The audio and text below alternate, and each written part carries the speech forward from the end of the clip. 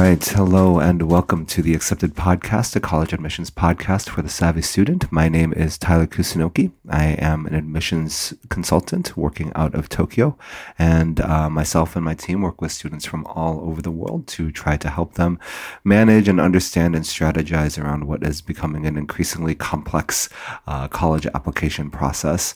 And so last week, we talked a little bit about the importance of math, and here are some ways to get started with math. Here are some ways to get moving ahead with math. And so I wanted to balance things out a little bit and make sure we spent a little bit of time talking about reading. And next week I maybe we'll dive a little bit into writing. But reading is an interesting topic to bring up just because it seems like it's such an obvious thing for anyone to be doing. And yet now more and more so, it's something that kids aren't in the habit of doing. Mostly because all the information that they are getting is multimedia, not necessarily social media, but most of the reading that kids are doing now, if we view, and as an English major myself, this is kind of a lens that I tend to look through things, is that if we see everything as like a text, right? Kids are reading things differently, right? They're reading visual images. They're learning how to read through memes, right? And not that those are, and those shouldn't be neglected, right? And being able to understand and, understand a GIF or GIF, however you want to pronounce it, right? Knowing how to interpret all of those does require a degree of higher level complex thinking, because especially when it's used in the context of satire or sarcasm, there is reading that is happening there. However, all of that reading is not the type of reading that is going to be showing up on your examinations and your standardized tests and all of those bits and pieces. So, today I wanted to spend a little bit of time talking about how to set up some good reading habits, some good ways to get started, right? And just to really stress the importance of reading regularly and reading at a higher level regularly.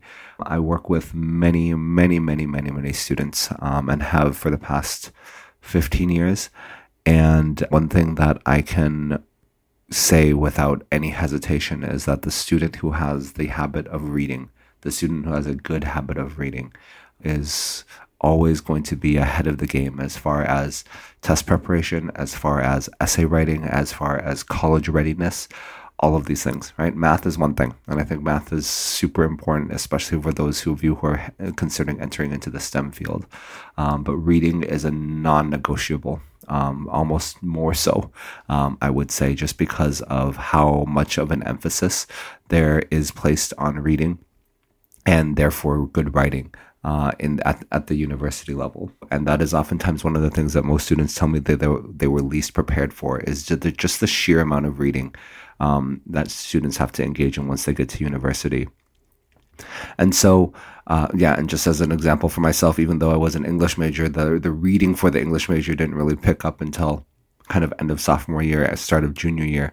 But even for my intro courses, regardless of topic, even for my intro courses, you're asked to read 25 to 50 pages of really dense, really complex material on a daily basis. And most students have no idea what that experience is like, because that's not how they read. That's not how they process information. That's not how they take in the world now, right? And so, but unfortunately, colleges are not going to be turning all of their textbooks into memes and Twitter posts and TikToks anytime soon, although that would be fascinating to see an entire astrophysics textbook in the form of TikToks. But since that's not happening, y'all need to read more.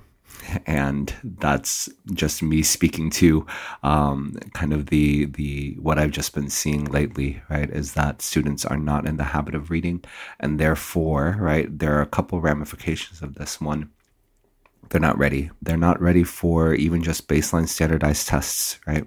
The number of sophomores, rising juniors that I work with, and I show them an SAT reading passage, and they're like, "This is so long." It's like one page. It's like literally a page. And they're like, "Oh my goodness, this is so overwhelming," right? And so now we're starting from a point of anxiety. We're starting from a point of, I can't handle this. And we're starting from a point of, I'm already overwhelmed by the sheer quantity of words that are on the page because I'm not used to seeing so many words on the page at once, right? And this is not, and these are students from all levels, right? Academically doing very well, right? Or academically struggling, right? They all have that reaction the first time they see one of these tests. And so how do you go about combating that? How do you go about moving into that, especially when reading books now seems very out of fashion, might be one way to play it, and is that students don't seem to have the attention span or willingness, and getting students to read books for fun, for the most part, seems like pulling teeth. And so what I want to recommend today is not read more books and here's my book list, I actually want to kind of explore a bit of a compromise. And so if part of the challenge is that reading is too overwhelming all at once, right? Then what is good as an alternative is to start to introduce intense reading, complicated reading, complex ideas, but in shorter bites, right? And this is going to come through news, right? And not necessarily news, but those types of materials that are more formally written, but are smaller, shorter articles that a student can delve into a little bit. And I bring this up just because there is relevance there. And I've explained this a few times in my previous talks and in other different things. But there are many types of content out there that are shorter form, but that are written at a high level and that students can start exposing themselves to and becoming comfortable with and in a short amount of time, right? And so I'll probably just explain it that way, right? Because I think that's probably the easiest. The SAT has, for the reading section, has 4 main reading categories, right? There is narrative, right, which is literature, and then there is social science, and then there's natural science, and then there's history. And what I've been recommending for quite some time for anyone who has been willing to start to apply it, right, is that there exists short forms of all of these things, right? Just because that's kind of what the College Board pulls from when they're building these tests, right? And so for social science, I usually recommend students start to subscribe to and read a couple of Economist articles a day. Now, the Economist is not easy, right? But that's kind of the point, right? Is that you want to start exposing yourself to smaller, but more complex pieces of writing that you then kind of need to sit and digest.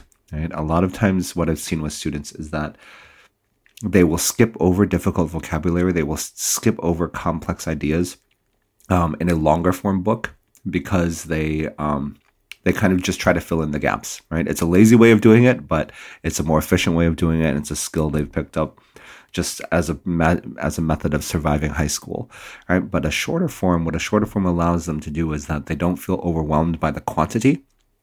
Right? And so they get some time to really sink in with the quality of the writing and explore more that way.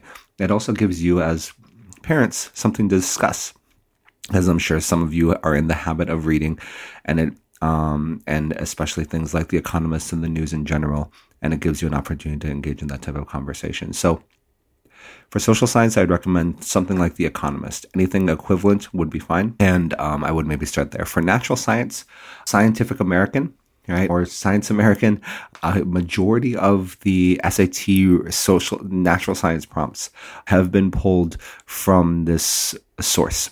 Right. So Scientific American is an incredible website of just very short form. Here's what's going on in the world of science. I think that spending some time there, reading a couple articles every day, right, that type of thing can be very helpful as well, just to build up your familiarity with recognizing that the complex Latin terms, right, not all of those things should be overwhelming to you, right, and that there is going to be a lot of technical writing here, and on being able to parse through the technical writing to get at what the main thesis is, to get at what the hypothesis being tested in is super important. For history, I recommend just going to the Library of Congress and pulling up past presidential speeches. The Library of Congress has all of these archived and is a tremendous source of these older speeches with older language, which with much more complicated speech patterns. Right? All of that stuff is super useful. And so, but again, keeps the form of the writing very, very short, right? So you're not spending time, or you're not holding this thick book and feeling overwhelmed by the density of it, right? And so, those are pieces that I would recommend. And then for fiction, right, a lot of times it's short stories, right? At some point, you're probably going to have to pick up a book, but before then, any type of short story will do.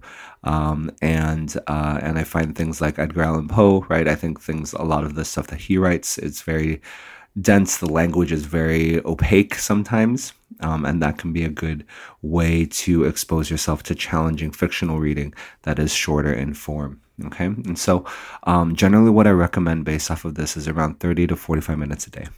And I know kids are busy. I know that there's a lot to do, but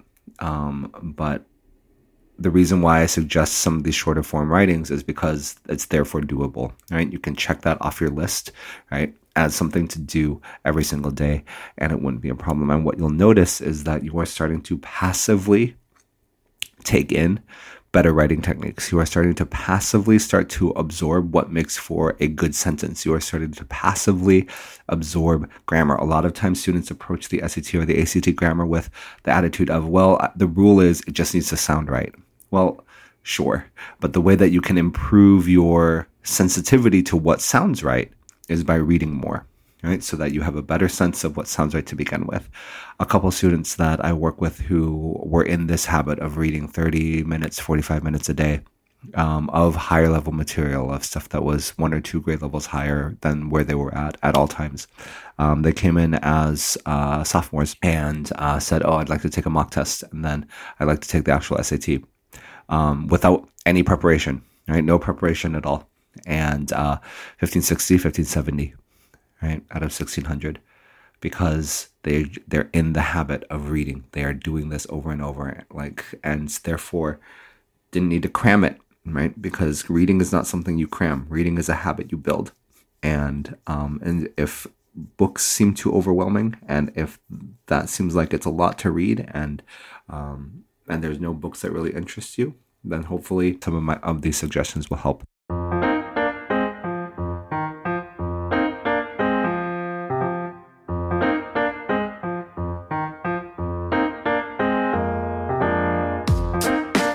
If you're interested in learning more about the complex world of college admissions, or would love to connect more with college admissions officers from around the world, Tokyo Academics has you covered.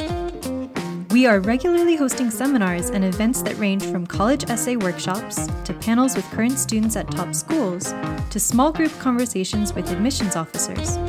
For more information, please visit tokyoacademics.com/events. That's tokyoacademics.com/events.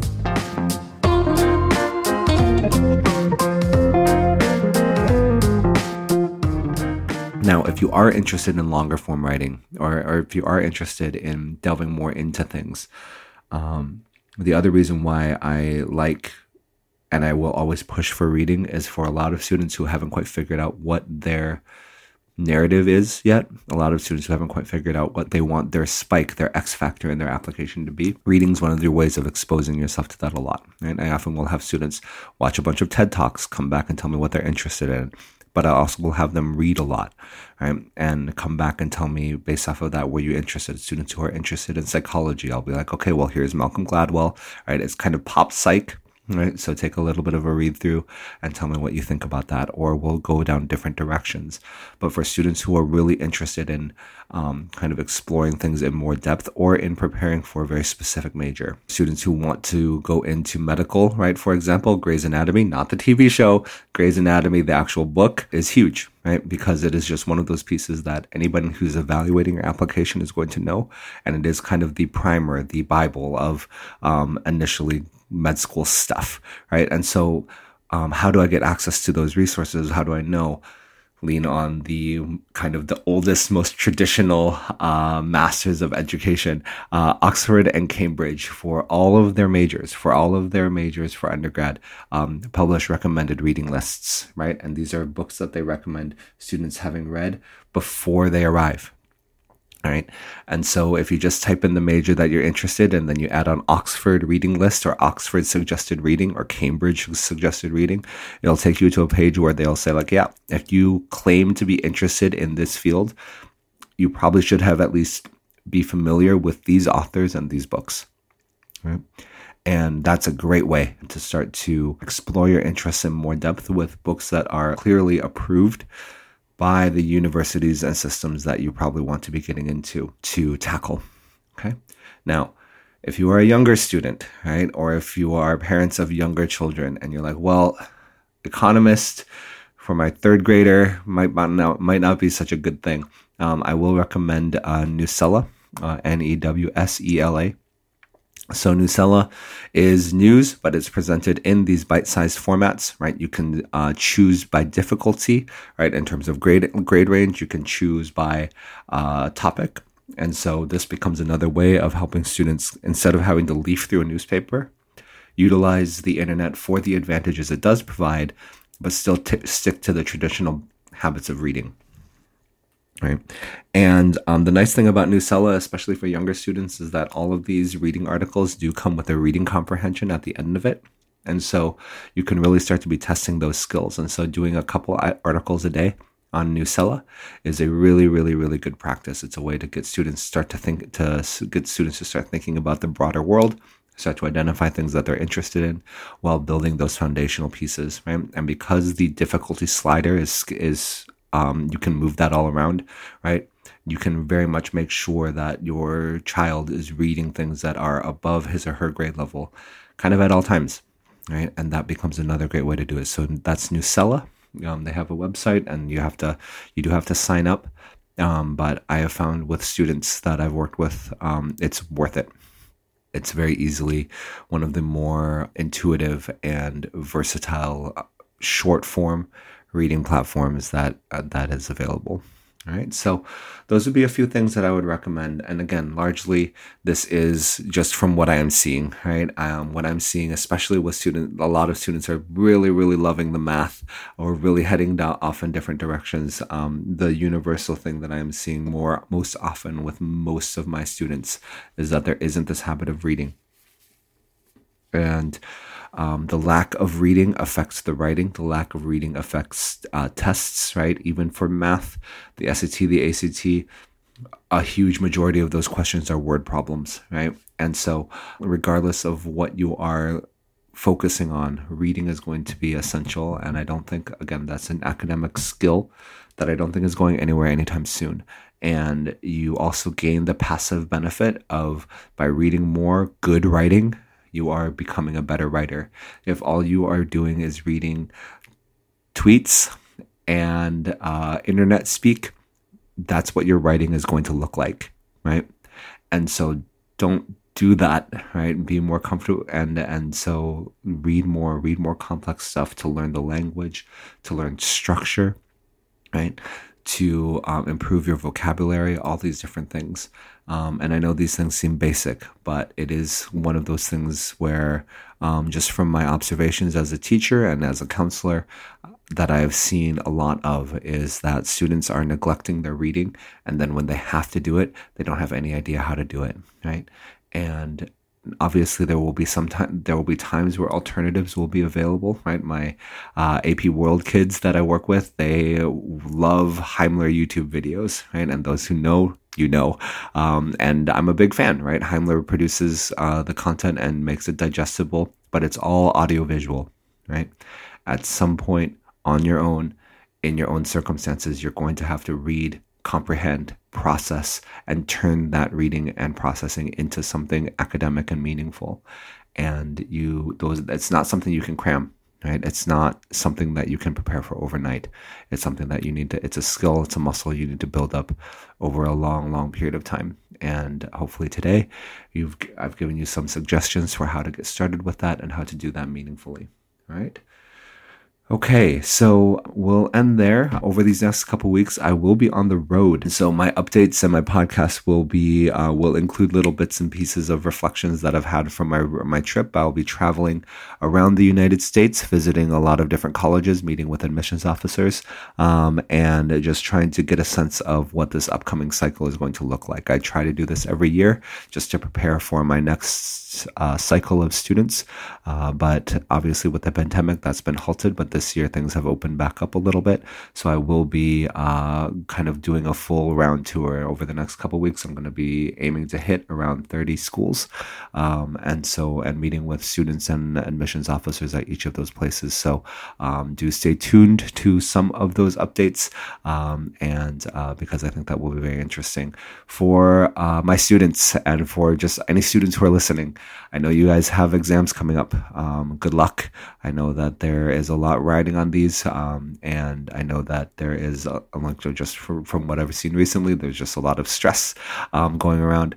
You've got this. Make sure you have a schedule. Make sure you have structure. Make sure you have a plan of attack for each of your exams, whether that be AP or IB or just school finishing exams, and you're going to be all right. Okay?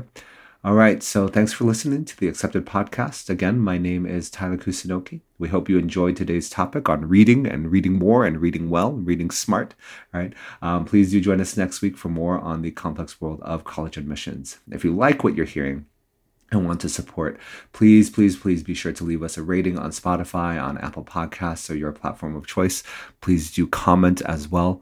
I think that any type of feedback is useful for me to have a better understanding of what type of content I need to be generating. You have a voice. Please do let me know. Do hit the bell icon for notifications to stay up to date, especially over the next couple weeks as I'll be traveling a little bit. There may be little things where I will have a good conversation with an admissions officer, or like someone will drop a nugget of knowledge about what's going to be coming up for standardized testing, and I want all of you to know immediately. So please do hit that bell icon so you can stay up to date. We do also regularly host events, both in person and online. And so this last week, I did have a host a college talk explaining here's kind of the state of things. Thank you to all of you who attended. I think that the college landscape is going to be going through a lot of flux and change in the next couple years. And so I want to do my best to keep my finger on that pulse and then share whatever I read from that pulse to all of you. All right. But if you are interested in attending free info sessions with me and real admissions officers, or any of our other events that are coming up, please check us out at tokyoacademics.com/events. That is tokyoacademics.com/events. All right. Okay. So that's it for today. First of all, remember, read a ton, right? And the reason why you need to read a ton, and to read smartly and to read with a plan and to read in a focused way, is because the key to getting in is getting ready. Thank you.